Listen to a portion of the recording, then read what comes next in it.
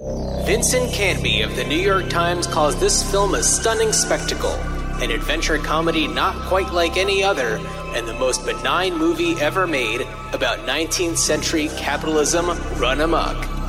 Roger Ebert of the Chicago Sun-Times says, as a document of a quest and a dream, and as the record of man's audacity and foolish visionary heroism, there has never been another movie like it.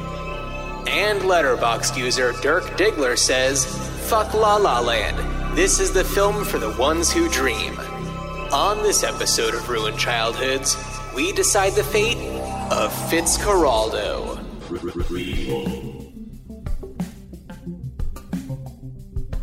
Sequel. Reboot. Which one will it be? It's the Ruined Childhoods podcast. Accendini per l'eccetia. Wow. Or, in English, greetings, starfighters. Wow, you really went for it, huh? Well, that's kind of the theme of this movie, is it not? Fitzcarraldo. That is very, very, very true. Klaus Kinski. Everybody, welcome to Ruined Childhoods, the podcast where me, John, and he, Dan, talk about the movies, the cult and classic movies that we all love. Or, Dan, have you ever seen Fitzcarraldo before? No, this was my first foray into the filmography of Werner Herzog. Completely, all of it. I cannot think of another one of his films that I've actually seen. Wow. I mean, look, we'll get into it. This will not be my last. Okay.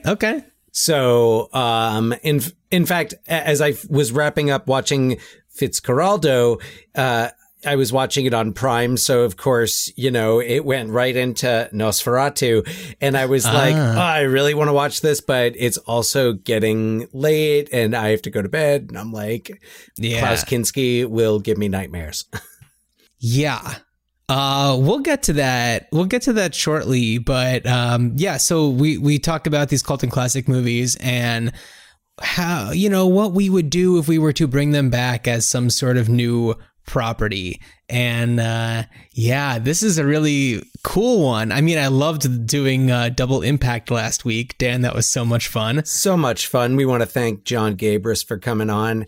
Had a great time talking about... we don't normally have guests on, but no. I feel like when we do, it's people that we really want to have on, people who really have something to say. And Gabris certainly has a lot to say. Black silk underwear. Yeah. When you get somebody like Gabris on, you certainly have to do a little bit less work because you know that they've got their hands on the wheel the entire time. Yes. Yeah. Not that. And of course, this work is a labor of love. And actually, I wanted to point out, to those who may have started listening to us recently, listening for the first time, just in general, not aware of this, I would call us just a two-man crew, but I don't think I can put myself at that level because John is not only the co-host of the podcast, John does all of the mixing and mastering and all the things to make it sound great. He pulls the sound clips and he's got them ready to go. He takes care of the intro and everything. So there's just the two of us doing this, but I pretty much just sit here and go off on tangents and John does the rest. So, well, I like to think that for me, it's more of just like, I am always trying to find a way to get nerdier with things. So it's like, when it comes to doing audio clips, our listeners won't know this, but Dan, you will see that on our remote podcasting platform, this is going to be the first episode where not only are we going to hear the clips, but Dan, you will also see the visuals of the clips. Not that it matters. Not that we lost anything by only hearing it the last times, but this time I was just like, this will be fun. Wow. Yeah, this is a good one to start with on that. I thought so. I Yeah. thought so. Yeah. But do you have any more thoughts about Double Impact before we move on to Fitzcarraldo? You know, I've got a one more thing for Double Impact, and I have a one more thing for Hall Pass. So, so first we were talking about the Double Impact concept with clones involving another action hero, and neglected to mention Arnold Schwarzenegger playing clones of Arnold Schwarzenegger in The Sixth Day. I was going to say The Sixth Day, right? Yeah. Kind of it's a fun little movie. I've seen it a couple of times. That was in that era where he also did like, you know, Eraser and stuff like that, where it's post End of Days. End of Days is kind of the turning point. Yeah, End of Days, Eraser, and The Sixth Day, where I feel like they all kind of clump into the same category for me, where it's just like, okay, all right. Yeah. You know, insert like cool character actor as the bad guy. Yeah. Insert, you know, love interest that's 20 years younger than him. Because those were what, probably late 90s? Eraser was 96, so Eraser celebrating its 25th anniversary this year. My hero James Caan was the bad the one guy with that. Vanessa Williams? Is that right? Yes, indeed. Wow. Miss Save the Best for Last, which was a hit. For those of you who aren't my age, it was a hit song of hers back in the early 90s. Right, yeah. It's a good song. Good song.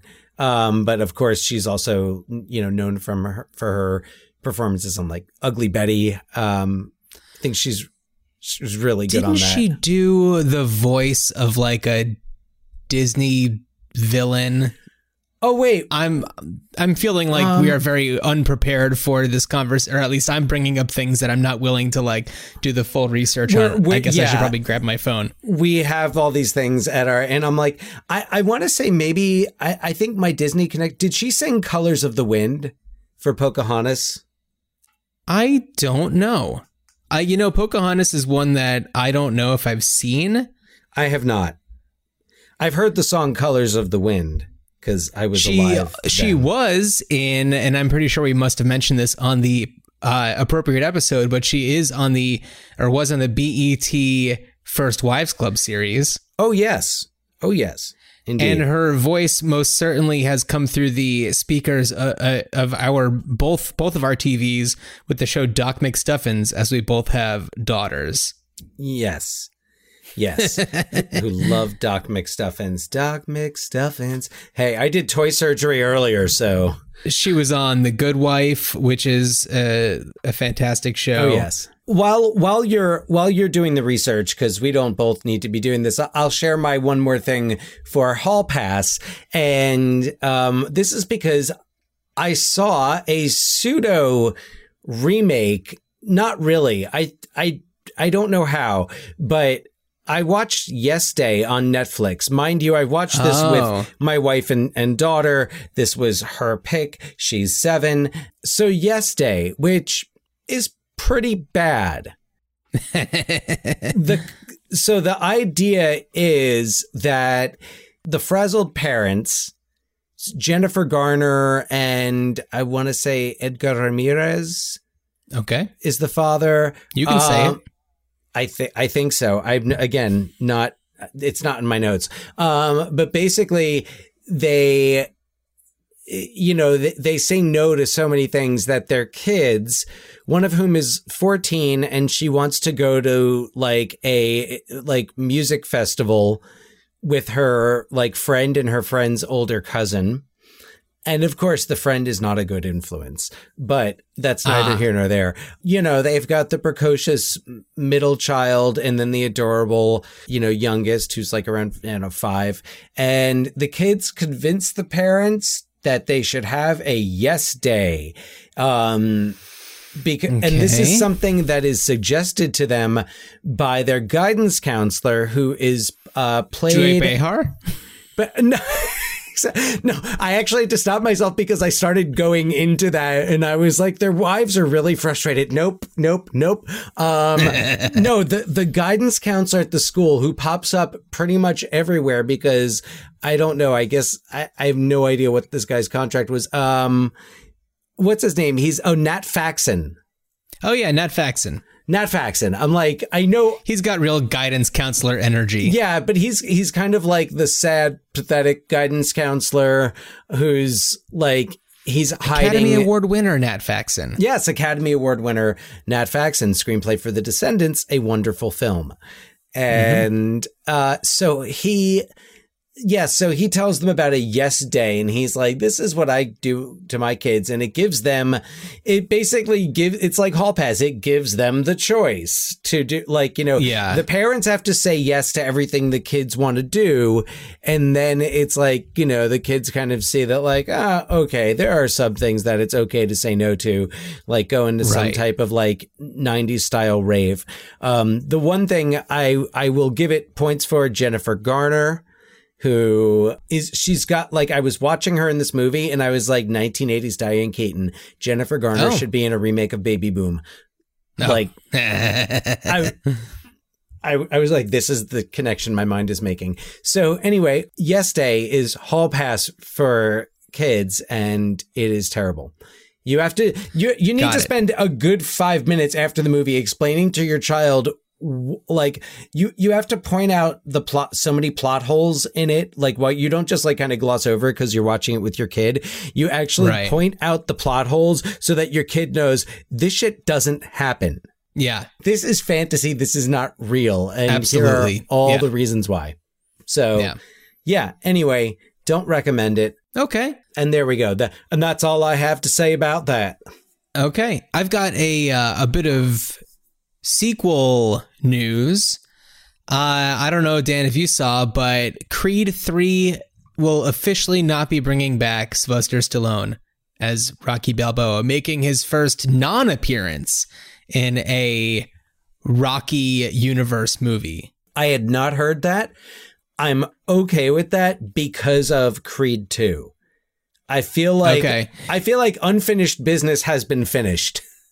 Right. Well, Creed 2 was the Rocky 4 sequel. Yes, the Rocky 4 sequel / remake. Yeah. And I loved it. Hey, I thought that it was a lot of fun, and I don't think that it was as good as the first Creed. No. So I am very much looking forward to seeing what they do with Creed 3. And Michael B. Jordan is directing, so it'll be his directorial debut, which be interesting to watch for that reason as well. Very, very exciting. So, Dan, Fitzcarraldo, let's talk about it. The ship gets sailing. Oh, I forgot to drop my line from, since we did Double Impact last week, from Roundhouse to Art House. Here we go. Yes. Here we go. How do you want to do this? Do you want to do the synopsis first for anybody who is unfamiliar with this? There's so much to cover for this. All right. So, Dan, what I'm going to do instead of reading a synopsis the way I typically do, I'm going to let the man himself, Werner Herzog, describe the plot of 1982's Fitzcarraldo. It's a strange story, a little bit Sisyphus-like story, a story of challenge of the impossible. The leading character's name is Brian Sweeney Fitzgerald, and since nobody can pronounce his name in the Amazon here, he calls himself Fitzcarraldo, and he also founds a town with the name Fitzcarraldo. There was a historical figure whose name was Carlos Fermin Fitzcarrald, a caoutchouc baron. I must say the story of this caoutchouc baron did not interest me so much. What interested me more was one single detail, that was that he crossed an isthmus from one river system into another with a boat. They disassembled the boat and put it together again on the other river. And that intrigued me to write a story about big opera in the jungle and about a man who wants to bring Caruso into Iquitos and build a huge opera house. And he fails to get the money for it, and so finally he decides to make his fortune as a robber baron. And he buys a territory which is out of reach because there are very, very strong rapids, and you can't move a big boat into the upper tributary. And for exploiting an area like this, you need a big boat for all the logistics and transports and so. And what he does actually is that he moves in a parallel tributary, because he knows there's one geographical point where the two river systems almost join. There's only 1 or 2 miles in between. And with the help of 1,100 savage Indians, he moves the boat across this mountain ridge.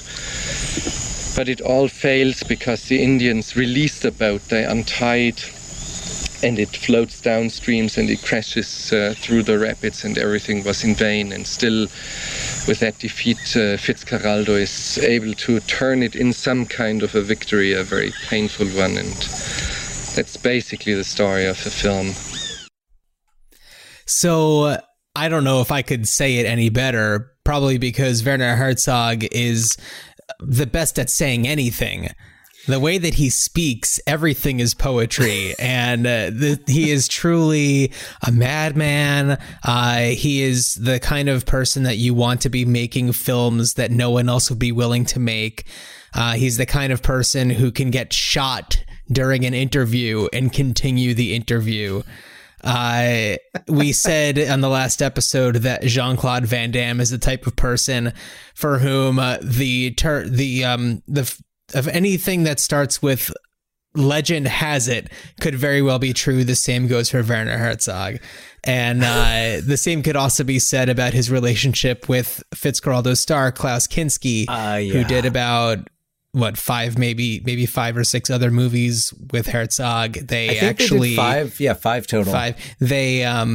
They knew each other from childhood. There's a movie called My Best Fiend, all about the relationship between Werner Herzog and Klaus Kinski. I don't have any clips because it's all in German, but it's really fantastic.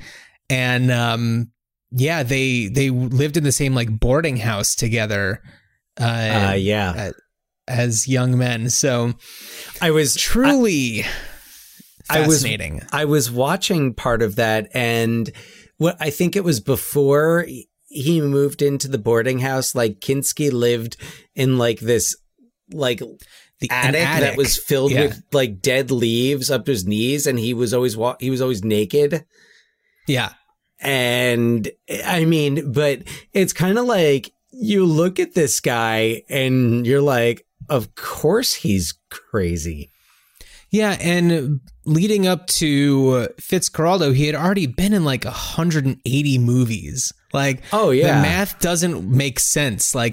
How did he do all this? And he made so many movies after this, and he's truly just a wonder. I think it was just one of those as German film companies were starting to, I guess, exist and make films after World War II.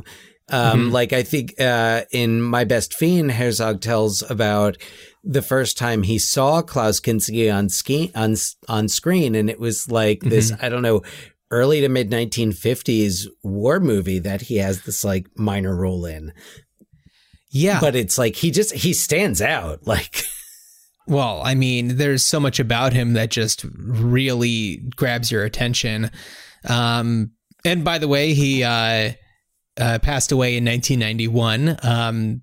So I would say pour one out, but he was kind of a bad dude. Oh, terrible. Terrible dude in every, I mean, I don't know if he's murdered anybody, but, allegedly he was very abusive to his daughter from a very, very young age. And just kind of a monster.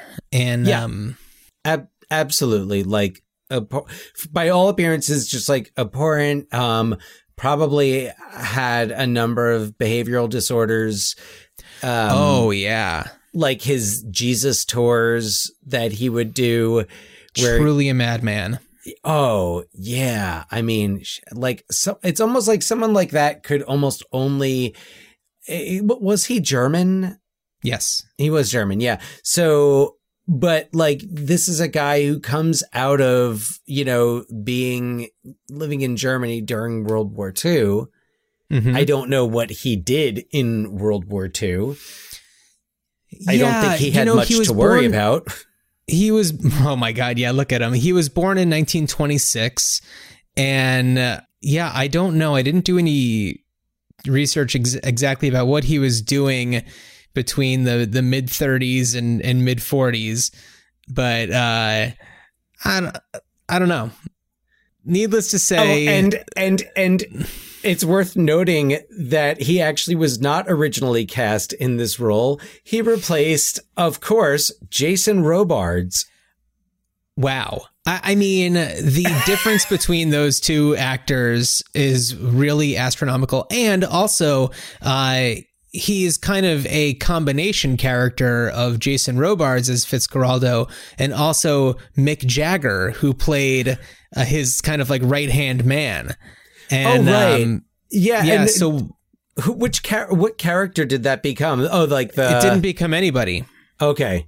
It didn't become like anybody. The tall dude. Actually, you know what? I'm going to let Werner Herzog say it himself.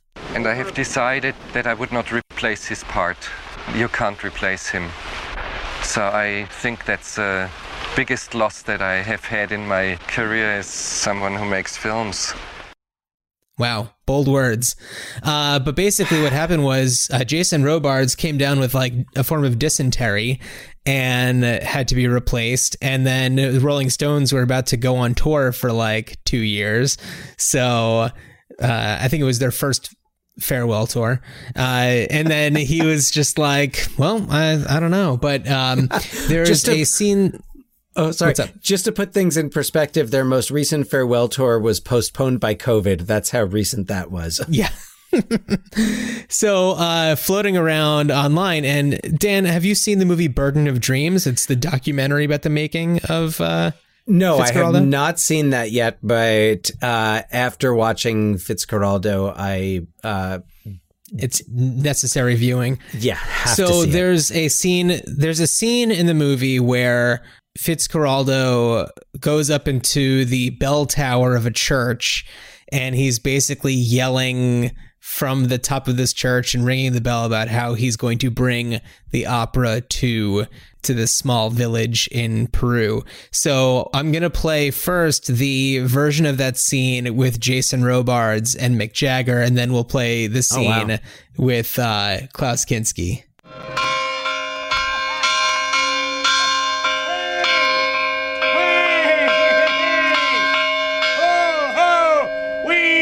The opera, Nikita!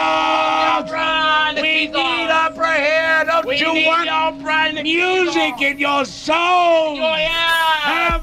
Come and join us!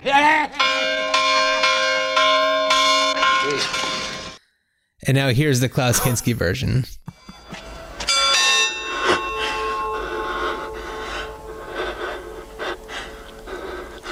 This church remains closed till this town has its opera house. I want the opera house. I want my opera house. I want the opera house. This church remains closed till this town has its opera house. I want my opera house. I want my opera house. I want my opera house!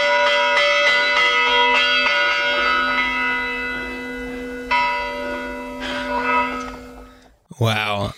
Mick Jagger, it sounds so much like Mick Jagger in the beginning of that Dancing in the Streets duet he did with Bogus, where he's like, South America! And I love Robards. I mean, but man, it's hard to argue.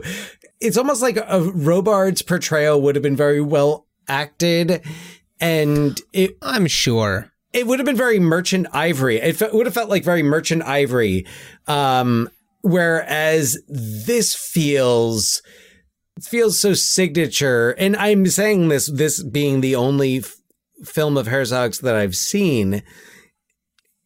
It just kind of feels like there's a stamp on this film that having Robards wouldn't have given it. And I think I don't know. I don't know if there's like a big movement, like release the Jagger cut or something, but well, it would be, I think they shot about 40% of the movie. I imagine everything except for moving the boat over the small mountain.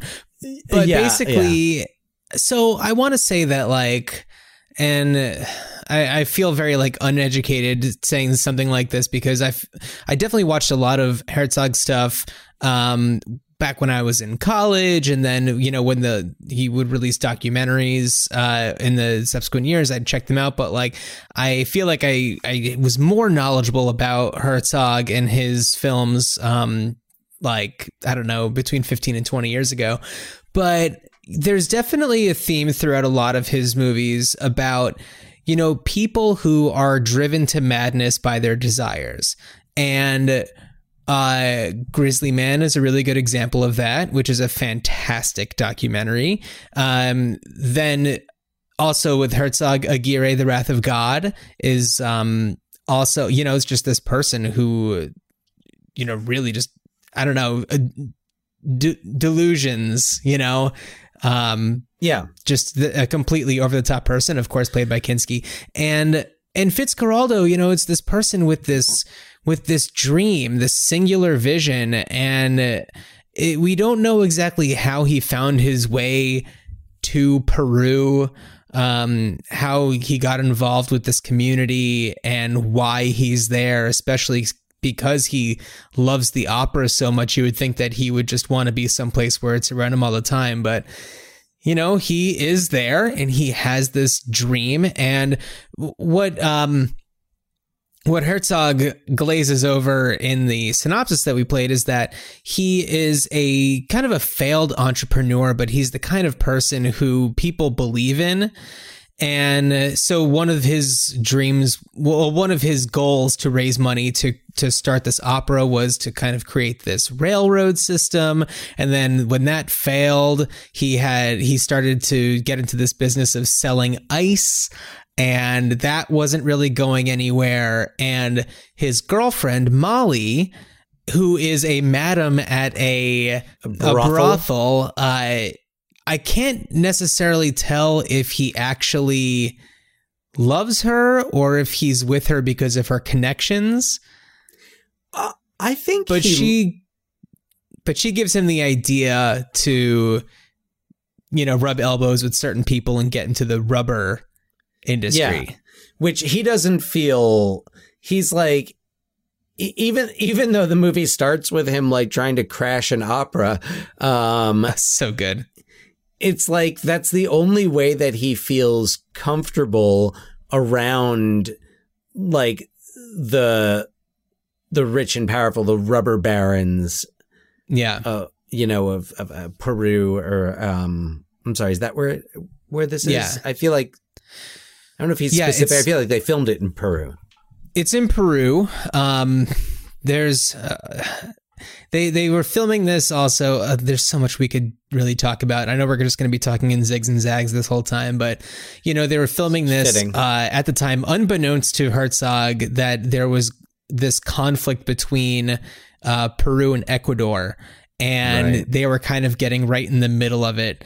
And this movie, for me, and I don't know if I'm just maybe looking at it from this angle because it's so present in my mind, but a lot of it I feel definitely has to do with native rights and exploiting natives, the indigenous peoples of certain lands.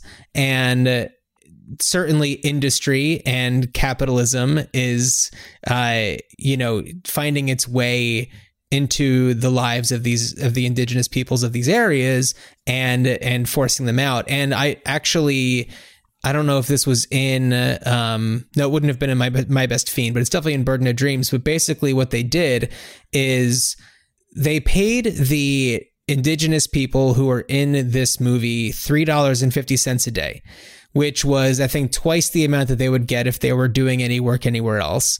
And they would also make money on the side selling the ability to take photos with them for also $3.50 a pop.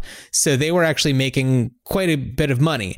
But the thing is, they didn't have much agency when it came to doing anything about their land rights, because the land, even though it is the land that they live on, does not legally belong to them in the eyes of the country's governments. So by working with him on this movie, Werner Herzog would help them purchase the land so that nobody could develop on it.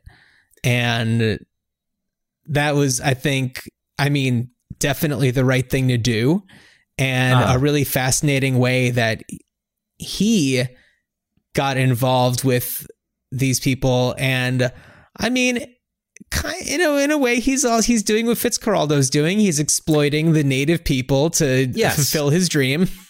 At least he is doing things to help them as a result. It's not one-sided. But there's such an authenticity, or it feels very authentic, at least.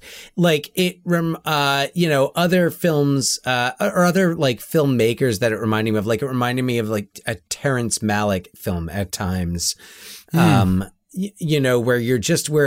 it's visual poetry, and it's almost like the story doesn't matter right now. But to your point about, kind of what this film shows with the, Europeans beginning to, profit off of the land and from the people. You've got this great shot in the film as the ship is going upriver, and it's like the backdrop is just beautiful, lush trees, and then there's just the pipe with black smoke chugging out, and it's like this this virgin territory has now been tainted by the mark of industry. And it's just like, I thought like the visual meaning of that, and just that it's like, this corruption of the culture, by this invasion of Europeans and, of course, colonists. I'm not sure what, they don't really address that much in this, but it seems like it would be.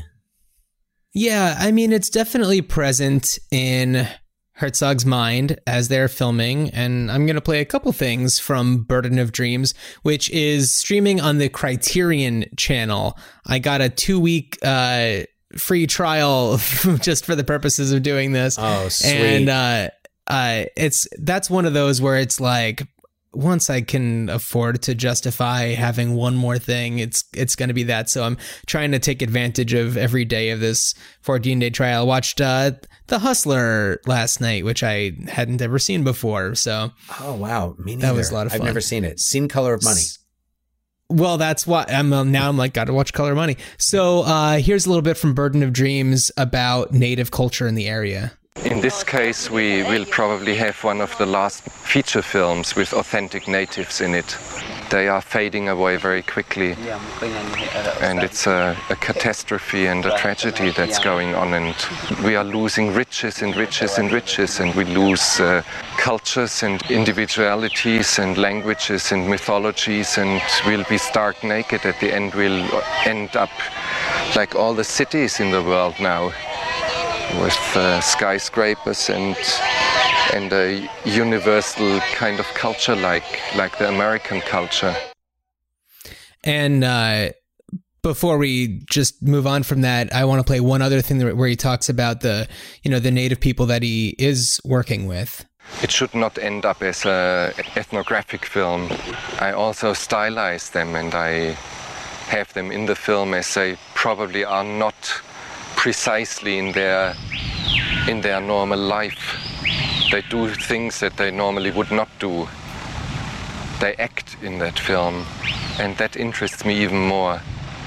Yet they have an authenticity of their culture and their behavior, their movements, their language in it that will just disappear from the face of this earth. I don't want to live in a world where there are no lions anymore, or where there are no people like lions, and they are lions. Nobody says a sentence like Werner Herzog. No.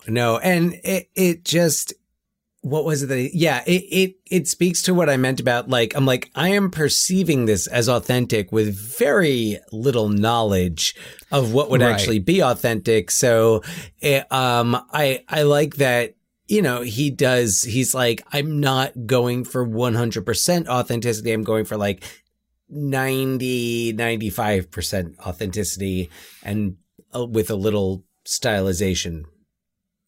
Yeah. And Herzog is nothing if not very thoughtful. And I do want to make sure to like give him credit for considering, you know, being delicate about the cultures and Burden of Dreams. I mean, which, by the way, when a movie has a documentary about the making of it, you know that it's going to be something special. But in Burden of Dreams, they explore what happens with actually working with a lot of these indigenous peoples on the set. And, you know, when you have people from different tribes and who have different customs, there's a lot of considerations that you don't know about until they become an issue. Like, these people can't eat the food that is prepared by that type of person, or, you know, this and that. And there were times where there was really low morale, and what was customary in those tribes, what to do was to get them a sex worker. And, you know, that's just, he was just kind of listening to, I think he was actually told by like a missionary, like a religious missionary who worked with the particular indigenous tribes, who kind of advised him on how to approach different situations. So it's just really fascinating. And I have a question, and I don't know if this is covered at all in Burden of Dreams. Which crew member offered to kill Klaus Kinski? You know, that wasn't in Burden of Dreams. I don't know. I know that they each had plans to have the other person killed at one point, Herzog and Kinski. I know that there were times where they were threatening to kill each other on the set of Aguirre, The Wrath of God. Well, which in My Best Fiend, he talks about, he's like, I did not direct him with a loaded rifle pointed at his head. Yeah, there's a lot of lore that goes along with these two guys, and it's hard to really figure out what's true and what's not, because all of it seems so believable, but would only be believable with the two of them and not with anybody else. Yeah. Yeah. I'm thinking about like how Kinski apparently locked himself in a bathroom for 48 hours and just smashed everything to pieces while he was in there. At the boarding house. Yeah. I have no trouble imagining this. Yeah. A complete madman. But that's why he's perfect in this. He's perfect in this. The parts where he's meant to play sincere, I buy it. Like, when he has to take it down a notch, he does such a good job. But then once he's provoked, he kicks it up. I'm going to play a clip from the first meeting that he has with a very wealthy rubber baron who kind of helps him get into the rubber industry. And this is where he's really talking about his passions. This is right after he crashes that opera. I'm doing all this because I have one dream. The opera. The great opera in the jungle. Fitzcarraldo will build it, and Caruso will sing at the premiere. It's only the dreamers who move mountains. Gotta love that foreshadowing. Yeah, exactly. Exactly. Yeah, and Claudia Cardinal. She's wonderful. No slouch from, Sergio Leone's Once Upon a Time in the West. That's right. Yeah, which, like, she's pretty badass in that. So yeah, she's great. I think that she's awesome. There's this awesome scene where he's like telling her that she's not going to come with him on the journey. And to make up for it, he gives her this painting of the two of them where she looks all lovely and everything. And he just looks like crazy and weird. Oh, my God. Do they sell that print anywhere? That would probably sell so well for like film nerds. It's so weird. All right. Yeah, you know who we haven't talked about are the members of his crew. Love the captain. Yeah, that guy's he's a good guy. I'm gonna play a clip of him first meeting the captain. He's interviewing for crew, and the captain. I'm blanking on his name, but he's so good. What's your name? Poor Riesenbrink. I'm Dutch, but they call me Orinoco Paul. Because I know every gun and bend in that river. You've sailed the river safely so far? Yes. My last ship was the Adolfo. My eyesight isn't so good, but I cannot be fooled. What do you mean? The jungle plays tricks on your senses. It's full of lies, demons, illusions. I have learned to tell the difference between reality and hallucinations. I see you took part in the Pachitea expedition in '96? Yes, as helmsman. On the return trip, I was the captain. The captain died. There were only 5 survivors. So badass. He's so badass that I keep wondering as I'm watching this, I'm like, why is he doing this? Like, why is he putting up with this shit? Like, he's too good for this. But he just seems to be into it. He's like, fuck it. And then there's, what is it, Arokeke? Is that the chef's name? The crazy cook? Oh, yeah, who brings on the women, his two assistants. My God. It's like Arokeke or something like that. He's wild. And then there's the guy, the mechanic, who comes with the boat. He buys the boat, by the way, from the Don Aquilino, who's the rubber baron that we met at the beginning of the movie, and who's, I don't know, he believes in Fitzcarraldo. And it's kind of a weird dynamic that they have. He kind of shows them the ropes about, you know, harvesting the rubber. And the only reason why there's this piece of land that, you know, Fitzcarraldo can buy and harvest the rubber from is because no one else is willing to go into the travel to the area where he can get it because they think it can't be done. But this is the guy who does things that people say can't be done. Yeah, yeah. And yeah, the character's name is Hurukeke, and the actor's, that's also the actor's name. Is it really? Hurukeke Enrique Bojorquez. Oh yeah, that's true. Yep. And then there's Cholo, who's played by Miguel Angel Fuentes. Right. And he's just like this big menacing dude. And he's like he's like the Peruvian Richard Keel. He totally is. He absolutely is. He's got this, he kind of like, I feel like at first he's just like, oh God, this Fitzcarraldo dude is so weird. But then he's kind of just like, you are a crazy bastard and I am here for it. And let's do this. I'm sorry. He's not Peruvian. He's Mexican. Okay. Yeah.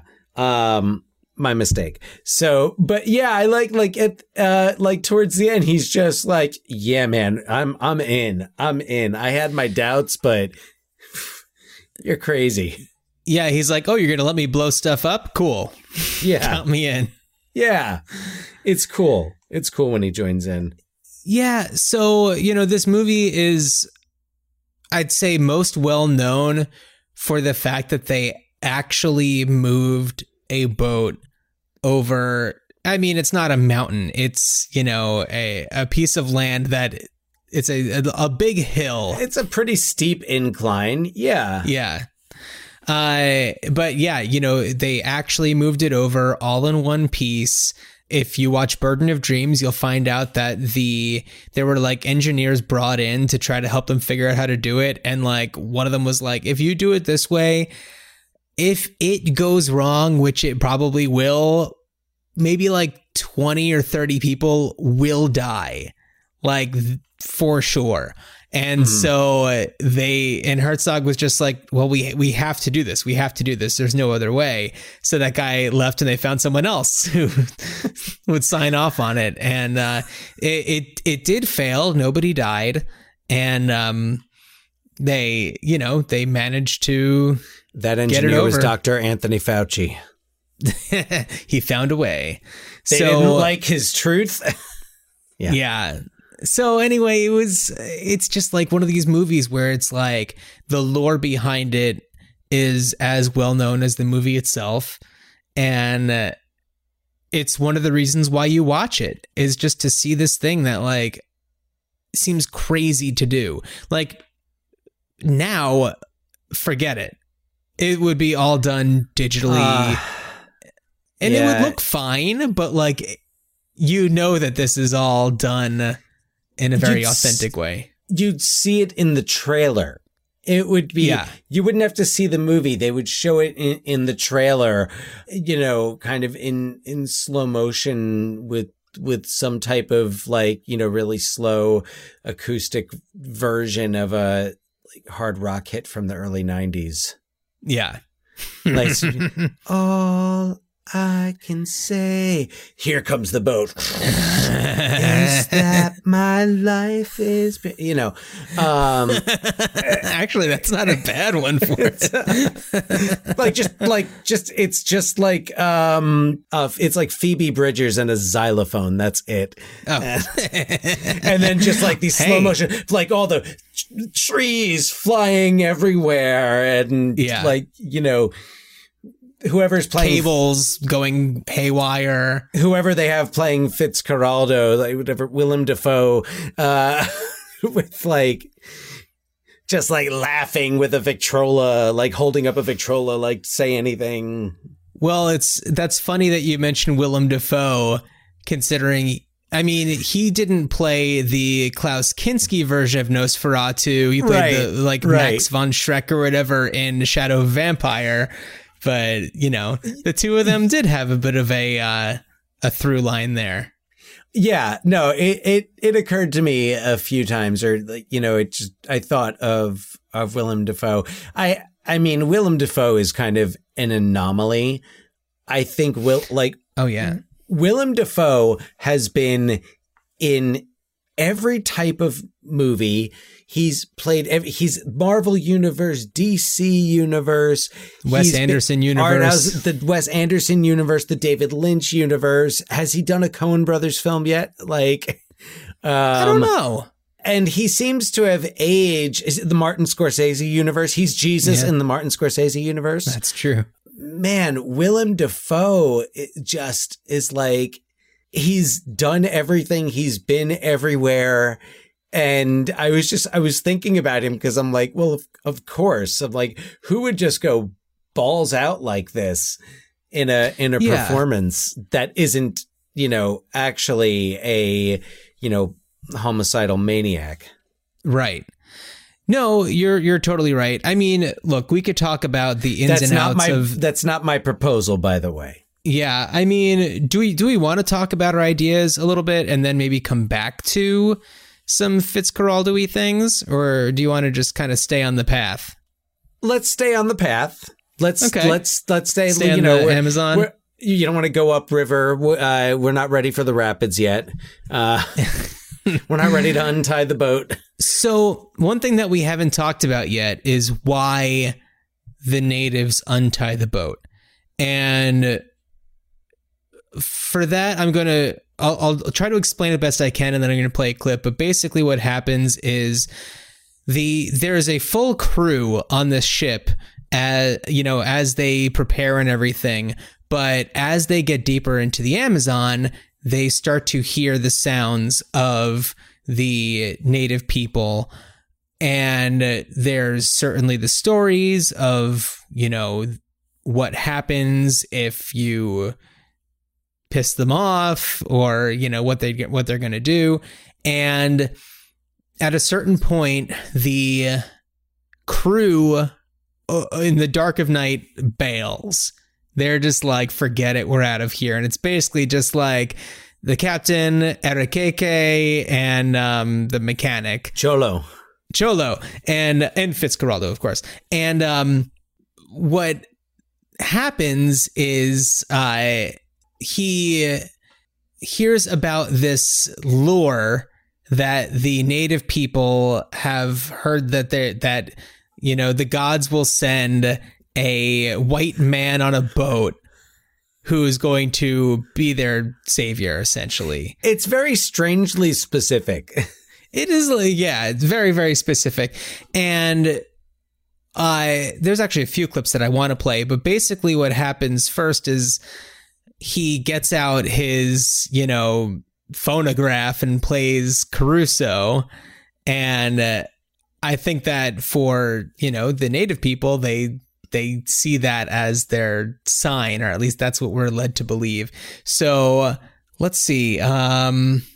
Which do I want to play first? So I love when he goes for the Caruso. It's great.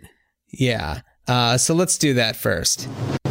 What's an umbrella doing here? It must have belonged to one of the missionaries the Ivoros killed.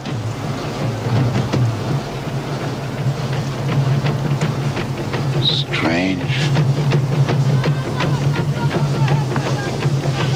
It might be a last warning from the gentleman in the forest. They love such gestures.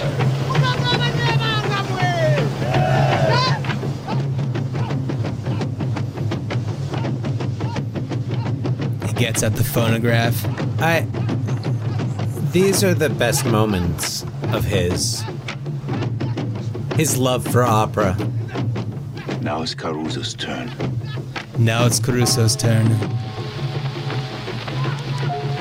Oh, yeah. Oh, the visuals are amazing.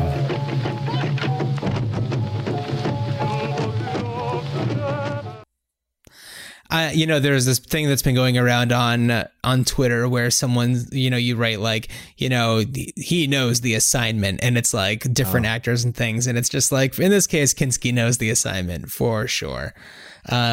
So then the next day, I think it's the next day, they find out that everyone's left, and this is the exchange that happens. These Jivaro people left the interior Brazil about 300 years ago. For 10 generations, they've been wandering through the jungle, looking for a white god in a sacred boat.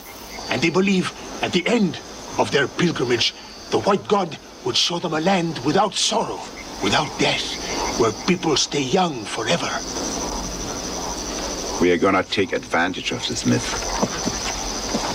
What the hell has that got to do with us? If a bear-ass gets too close to me, I let him have it smack between the eyes. This god doesn't come with cannons. He comes with the voice of Caruso. Man, he's got such a hard-on for Caruso. But it's kind of like maybe not the one thing that really makes him relatable. It humanizes him, whereas he just seems like this maniac who wants to, build an opera house in the jungle and wants to push a boat over a mountain. That love of opera is really just like he's peaceful and he's really passionate. And ultimately he wants to do things that are going to help people. Like he's, trying to make ice in this, in the middle of the jungle. So, and he's also friends with like all of the little local kids. They always just want to hear the opera music. And they love to have him play it for them. So, but it's so he sees the joy it brings to them. Yeah. I that's one of my favorite parts of the film, and clearly from my choice of intro, the opera aspect of the film definitely left an impression. So, what ends up happening is that the natives untie the boat after they have brought it onto the other river past the Pongo, which is the wild rapids that they're trying to avoid, and they untie the boat because they're sacrificing the boat to the gods, I believe. It's something like that. I can't say I was entirely following, but like that. So Fitzcarraldo ends up having this this meeting and kind of back on land where he's kind of dealing with his failure to do what he set out to do. And he gives this like awesome little mini monologue that I wanted to play. And when I watched this, I was like, man, Kinski was so damn good. What are you pointing to?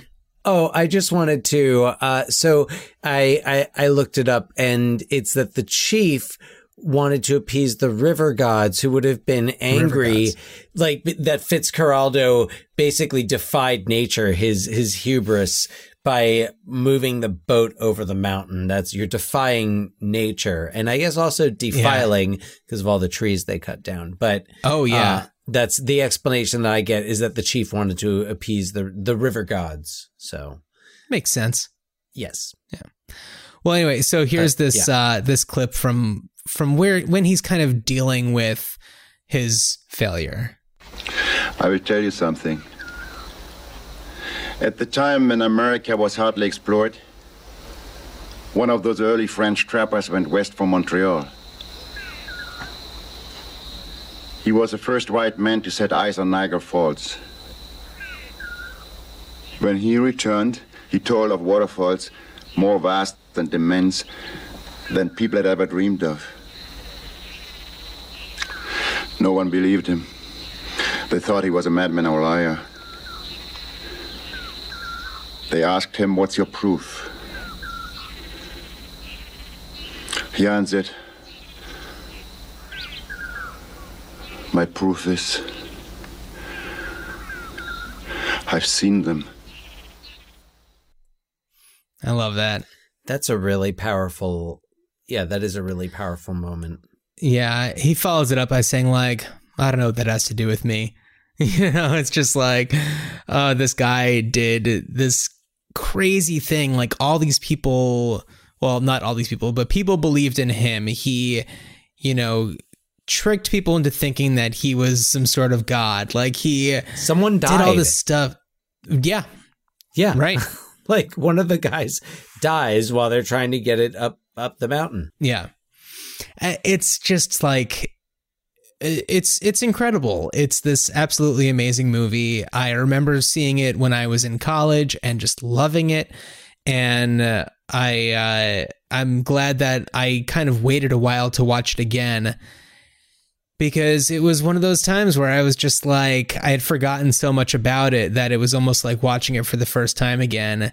And there's a lot that I either maybe missed the first times around, or maybe like, when you're 20, you don't pick up on things the same way. And, currently in the times that we're living, we think about things a little bit differently because of certain things that are in the news. And I mean, I'm speaking more specifically about, the rights of the indigenous people. That's something that I wasn't thinking about so much when I was 20, and that I'm thinking about a lot lately. And, it kind of makes the movie very different to view it in that way. And, it was just, Dan, I'm glad that we did this, especially right after Double Impact. A reverse palate cleanser. I don't know. But yes, as I said, roundhouse to art house. Sorry, I'm going to just drive that one into the ground. And this is so unrelated to the film, but I don't know if it's too late for this or if it can happen. I don't know if we'll ever do an episode where we talk about Amadeus, but whenever I think about who's a director that I would like to see do a remake of Amadeus, I do think Werner Herzog's Amadeus would have been something. Ooh, that would have been wild. Yeah. Oh my goodness. Yeah, Herzog, you know, he definitely always has a vision, and he really takes you on for quite a ride. There was that movie that came out in 2010 maybe, the Cave of Forgotten Dreams. Mm-hmm. Oh yeah, the 3D. Yeah, it was done in 3D. I saw it in the theater, and I was like, Werner Herzog in 3D about a cave. I've got to see this movie.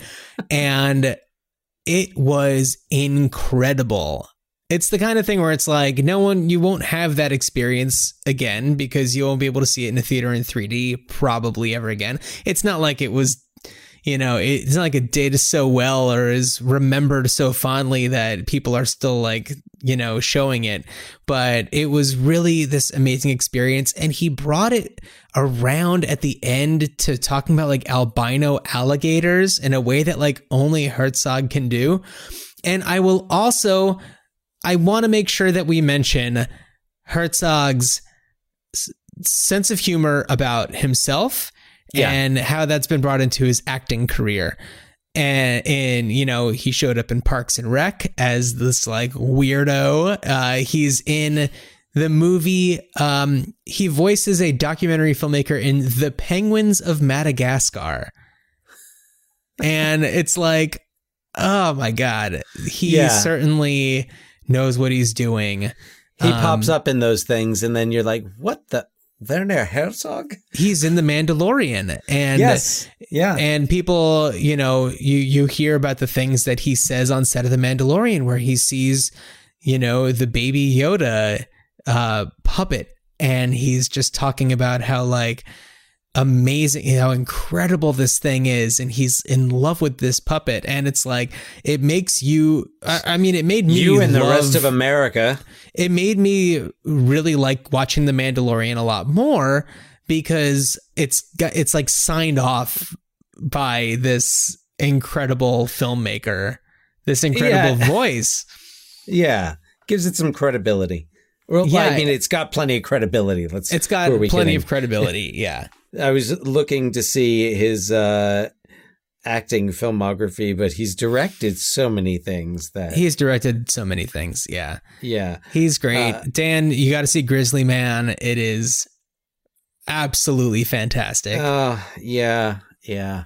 And this is also the person who, when there is an opportunity to tell a fascinating story about a fascinating life, he will risk everything to make it happen. I think that this was in maybe the late 70s or the 80s, where there was a volcano that was going, like, everyone was like, this is going to erupt any minute now. Everybody left except for one person. And so he wanted to make a documentary about the person who refused to leave as this volcano was going to erupt, not knowing that the volcano wasn't going to erupt, as we later found out, but was just like, you know what, it'll be worth it if I can tell the story. And I mean, unfortunately, it's, not one of his films that people are talking about anymore, because it's like he risked, aside from right now, but he risked his life to make this happen. And it's like the stories behind some of the movies are sometimes greater than the movies themselves. But it's just like the passion of these people, of this person who has, these dreams and sees the value in stories that should be told. Yeah. I'm looking at his Wikipedia page here, and God, it's got to be the craziest Wikipedia page. Well, there's multiple Wikipedia pages. I did not realize that he directed a concert film for The Killers. Did he really? Yeah, that's interesting. Before we move on to what we would do, I want to play a couple of other things talking about the Amazon. And in this clip, he talks about how he and Herzog's views of the Amazon jungle differ. Of course, we are challenging nature itself, and it hits back. It just hits back, that's all. And that's grandiose about it, and we have to accept that it is much stronger than we are. Kinski always says it's full of erotic elements. I don't see it so much erotic, I see it more full of obscenity. It's just, and nature here is vile and base. I wouldn't see anything erotical here. I would see fornication and asphyxiation and choking and fighting for survival and growing and just rotting away. Of course, there's a lot of misery, but it is the same misery that is all around us. The trees here are in misery and the birds are in misery. I don't think they sing, they just screech in pain. And then he goes on to say, it's an unfinished country. It's still prehistorical. The only thing that is lacking is the dinosaurs here. It's like a curse weighing on an entire landscape. And whoever goes too deep into this has his share of that curse. So we are cursed with what we are doing here. It's a land that God, if he exists, has created in anger. It's the only land where creation is unfinished yet. Taking a close look at what's around us, there is some sort of a harmony. It is the harmony of overwhelming and collective murder. And we, in comparison to the articulate vileness and baseness and obscenity of all this jungle, we, in comparison to that enormous articulation, we only sound and look like badly pronounced and half-finished sentences out of a stupid suburban novel, a cheap novel. And we have to become humble in front of this overwhelming misery and overwhelming fornication, overwhelming growth, and overwhelming lack of order. Even the stars up here in the sky look like a mess.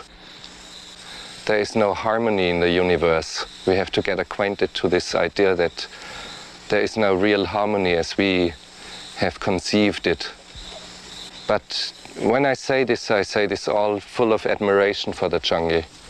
It is not that I hate it. I love it. I love it very much. But I love it against my better judgment. Wow. Wow, indeed. It's like now you understand where like the parodies and the impressions come from. Well, also, and I can't help but think about this, but like, you know, part of my everyday life, part of my day job is, you know, can involve interviewing people. And sometimes people, you know, they don't have very thorough answers or their answers are very basic. What I would give to have somebody answer a question the way that Herzog answers questions, where you're just like, I just asked how your breakfast was this morning, and you're telling me about how this place was, you know, created by God in anger. Okay. And when I broke the yolk of the egg and it leaked, I said, this is destruction. This is the destruction of life. And it oozes everywhere throughout it. And I admire it and I fear it. And I hate it and I love it. And I see it as a symbol of sexuality and fertility. Now, that would be the way that Kinski sees it. But he doesn't see it that way. He just sees it in pain and loss. I love it. Oh, my God. So, Dan, what would you do?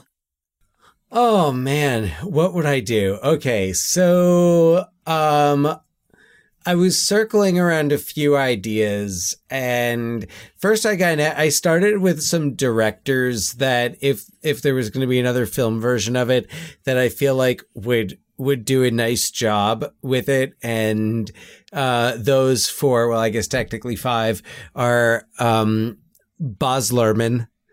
Okay. Baz Luhrmann's Fitzcarraldo would be, certainly a visual feast. The Coen brothers Fitzcarraldo would, it makes me think of Oh Brother, Where Art Thou? And I could see it working in that way. Oliver Stone, but I feel like it's like I want the Oliver Stone of 30 years ago. Okay, yeah. To direct it. And I was also like, Julie Taymor would be interesting. Okay. And it's Julie Taymor who would also be an interesting choice to direct my proposal, and kind of two ways. Because first I was thinking, oh, well, this should be an opera.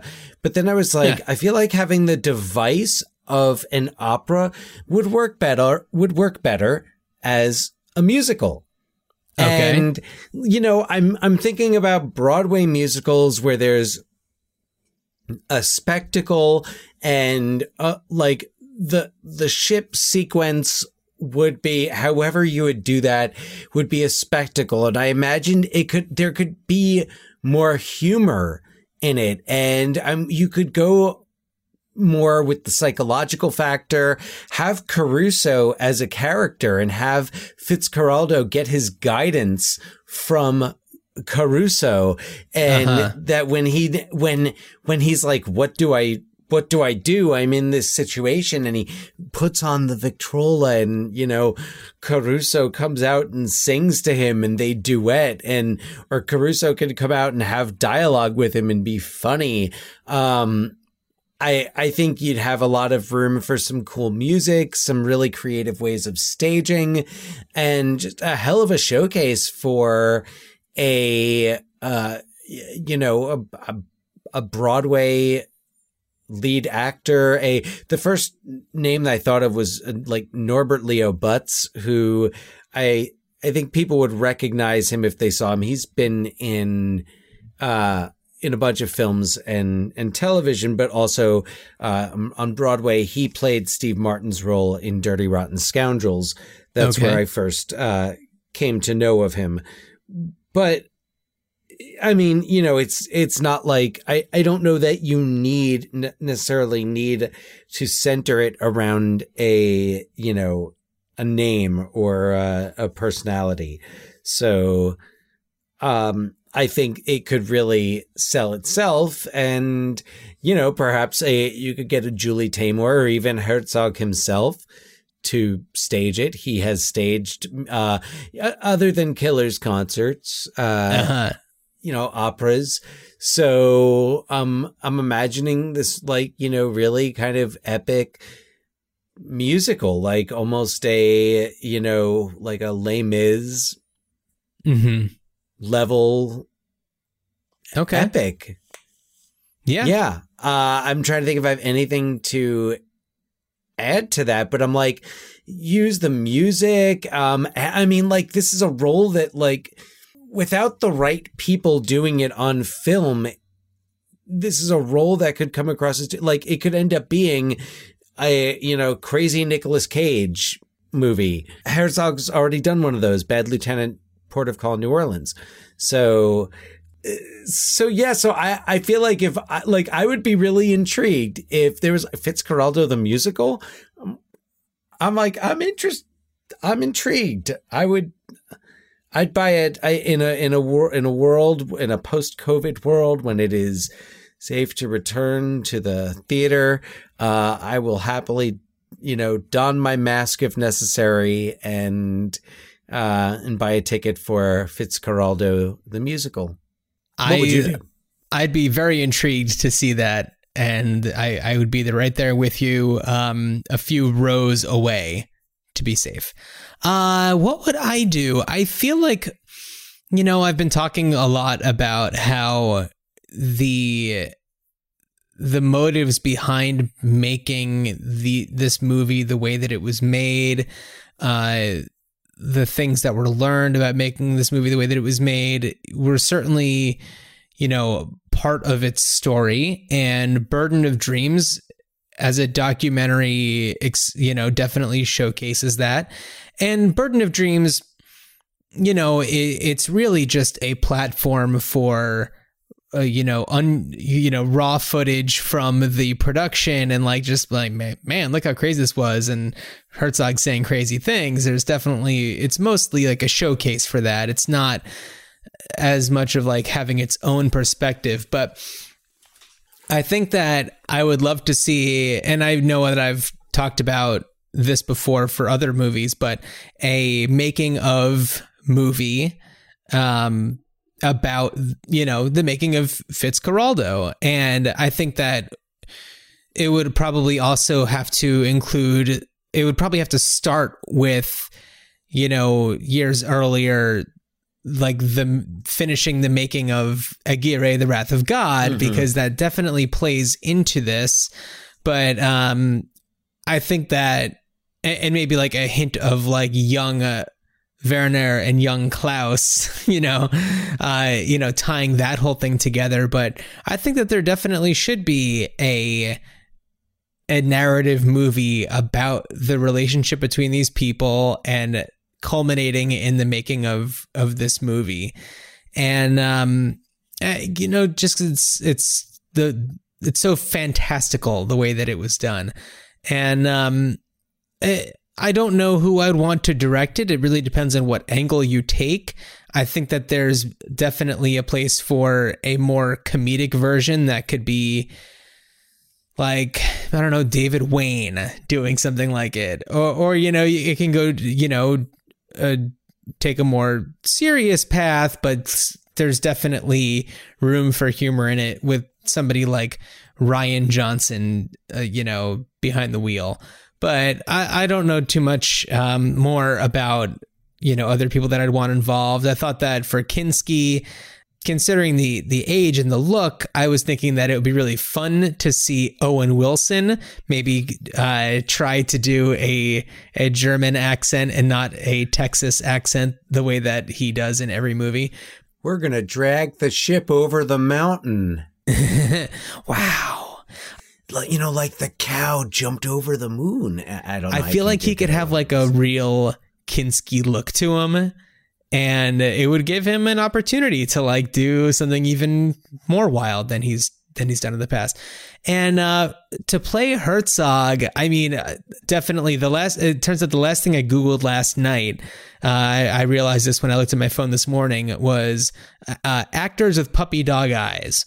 And my search didn't give me anything that was very Herzog worthy. Although I think that maybe Ryan Gosling, in the right circumstance, could pull something like this off. I think that he would be age appropriate for the age at which Herzog was when he was doing this, mid to late 30s, I think, something like that. I was thinking if we wanted to go for German authenticity, August Diehl I like a lot. He was Dieter in Inglourious Bastards. That's probably what you would know him best from. Not that he looks like Herzog, but if you wanted the German authenticity. But anyway, I don't know. I think that that's the path I would want to take. What about like a Paul Bettany? Paul Bettany. Maybe. He's definitely like got the frame of a young Werner Herzog. I feel like he could. I feel like he could do. For some reason, I don't know. I feel like he could get the accent down. I'm sure he could. I think he's wonderful. I think I really liked him in Uncle Frank that came out last year. I haven't seen that yet, but he looked very good in that. Clearly he's good in the Marvel movies. He was good in, he's been around for a long time. I've always enjoyed Paul Bettany. A Beautiful Mind. Beautiful Mind. Master and Commander. Yeah, I think, he was definitely Knight's Tale. He's memorable in the Da Vinci Code. Yeah. I mean, not the best movie in the world, but not the best movie. But I thought that Paul was Bettany good. only added to it.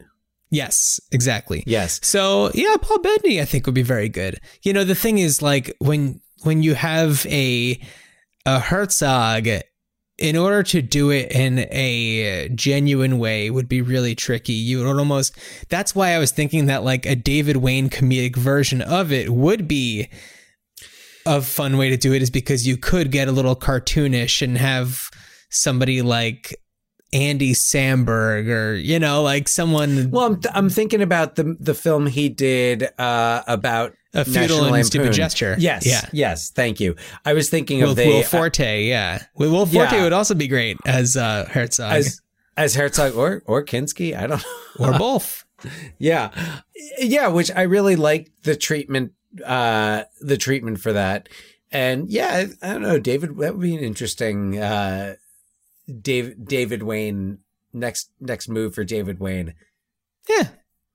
I like him as a director. Like I enjoy his films, and yeah, I could see it. What matters is these will never happen, so it doesn't matter what we say. No, it does. Although I wouldn't be shocked if Fitzcarraldo the musical happens someday. I won't be the one to make it happen, but it's the type of thing that I could see happening in some way, shape, or form. Yeah. So yeah, that's where we are on that. Or it could be a series. It could be the counterpart to Mozart in the Jungle. You could have Caruso in the Jungle. I was thinking about that. I was thinking about how this is much more Mozart in the Jungle than Mozart in the Jungle. Yeah. Yeah. I mean, I haven't seen that show, but gotta wonder. I saw the first couple of episodes. Yeah. Yeah, there's no jungle. Talk about someone who would have been a good Klaus Kinski at a time. Malcolm McDowell, because Malcolm McDowell is in that show.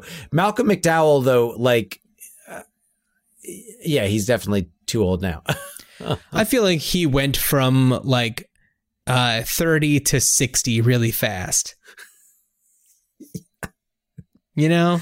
That he did. Yeah. Yeah. Agreed.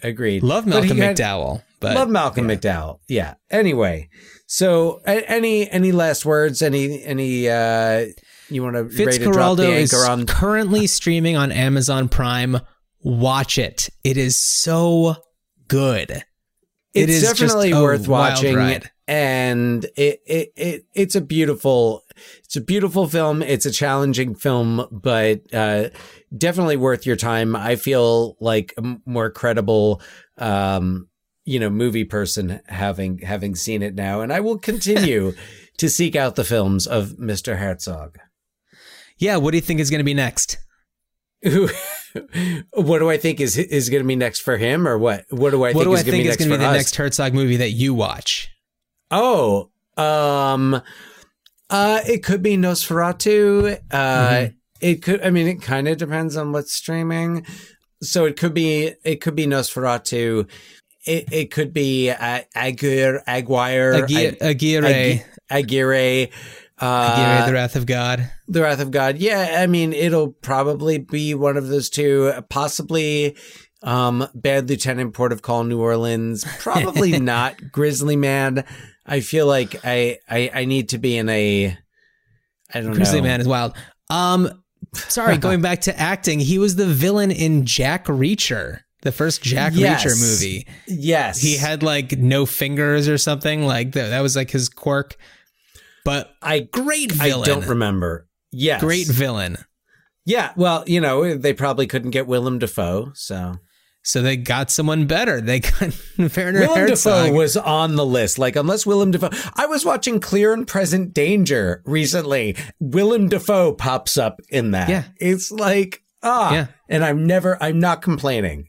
So, and it's like, I could easily see a Werner Herzog, The Lighthouse.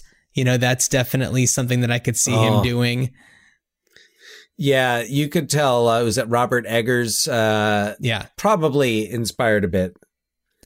Well, that's the thing is Herzog. He's one of the greats and one of the most influential directors. And man, glad he's still around. Glad he does things like Penguins of Madagascar, which also stars John Malkovich as the villain, Dave the Penguin. Not the penguin, the octopus named Dave. And boy, is he John Malkovich-y in that. It's wonderful. That's fantastic. You've given me two solid reasons to watch that movie. You know who else would be a great Herzog, a comedic Herzog, is Bill Hader. Oh, yeah. Oh, definitely. Definitely. Yeah. Anyway. Who I recently watched in The Skeleton Twins. I recently watched for the first time. I saw that in the theater. I was, I remember I was picking somebody up from the airport after work one day, and it was going to be quite a while. So there was a movie theater nearby that was playing, and I just popped into that until I was due to go to the airport. Great movie, but not a greater story that I just told. Absolutely. Speaking of great stories, shall I share what's going to be coming up on our next episode? It almost sounded like you were going to introduce a movie that's a Cher movie. The way that you said Cher. You kind of leaned into that word a little bit. No, though now I am frustrated that one of the lead characters in this movie is not played by Cher, because that would have been awesome, especially when this movie came out in the amazing movie year of 1989. Yeah. And we're going to be talking about, we're going back to the action well. It's going to be Tango and Cash. Sylvester Stallone, Kurt Russell, Jack Palance. I hope that no one's getting whiplash from these hard turns we're doing on this show. No, if you're along for the ride, you are along for the ride. Sharp turns, etc. Yeah, well, Dan, I am very, very excited for having these. You know, when we logged on earlier, you said that for some reason you were feeling Tango and Cash was going to be the next one, and I was looking at our list of maybes, and I saw that right before you said that, and I was just like right on the same page with you. So very excited. Not like Tango and Cash for most of Tango and Cash, but when it really matters, like Tango when and it Cash. really matters. And Alex and Chad. And Alex and Chad. That's right. It took me a second. Well, okay. Dan, as you journey through the Amazon on your ship, I wish you a very good journey. Good journey.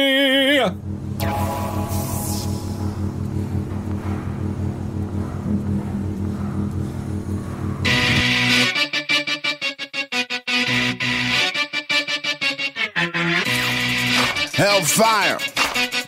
Keep the camera on my good side. Here we go. Yeah. How could you call yourself the best rapper? You in the cover band is playing Sledgehammer. In your cup hands as a pen.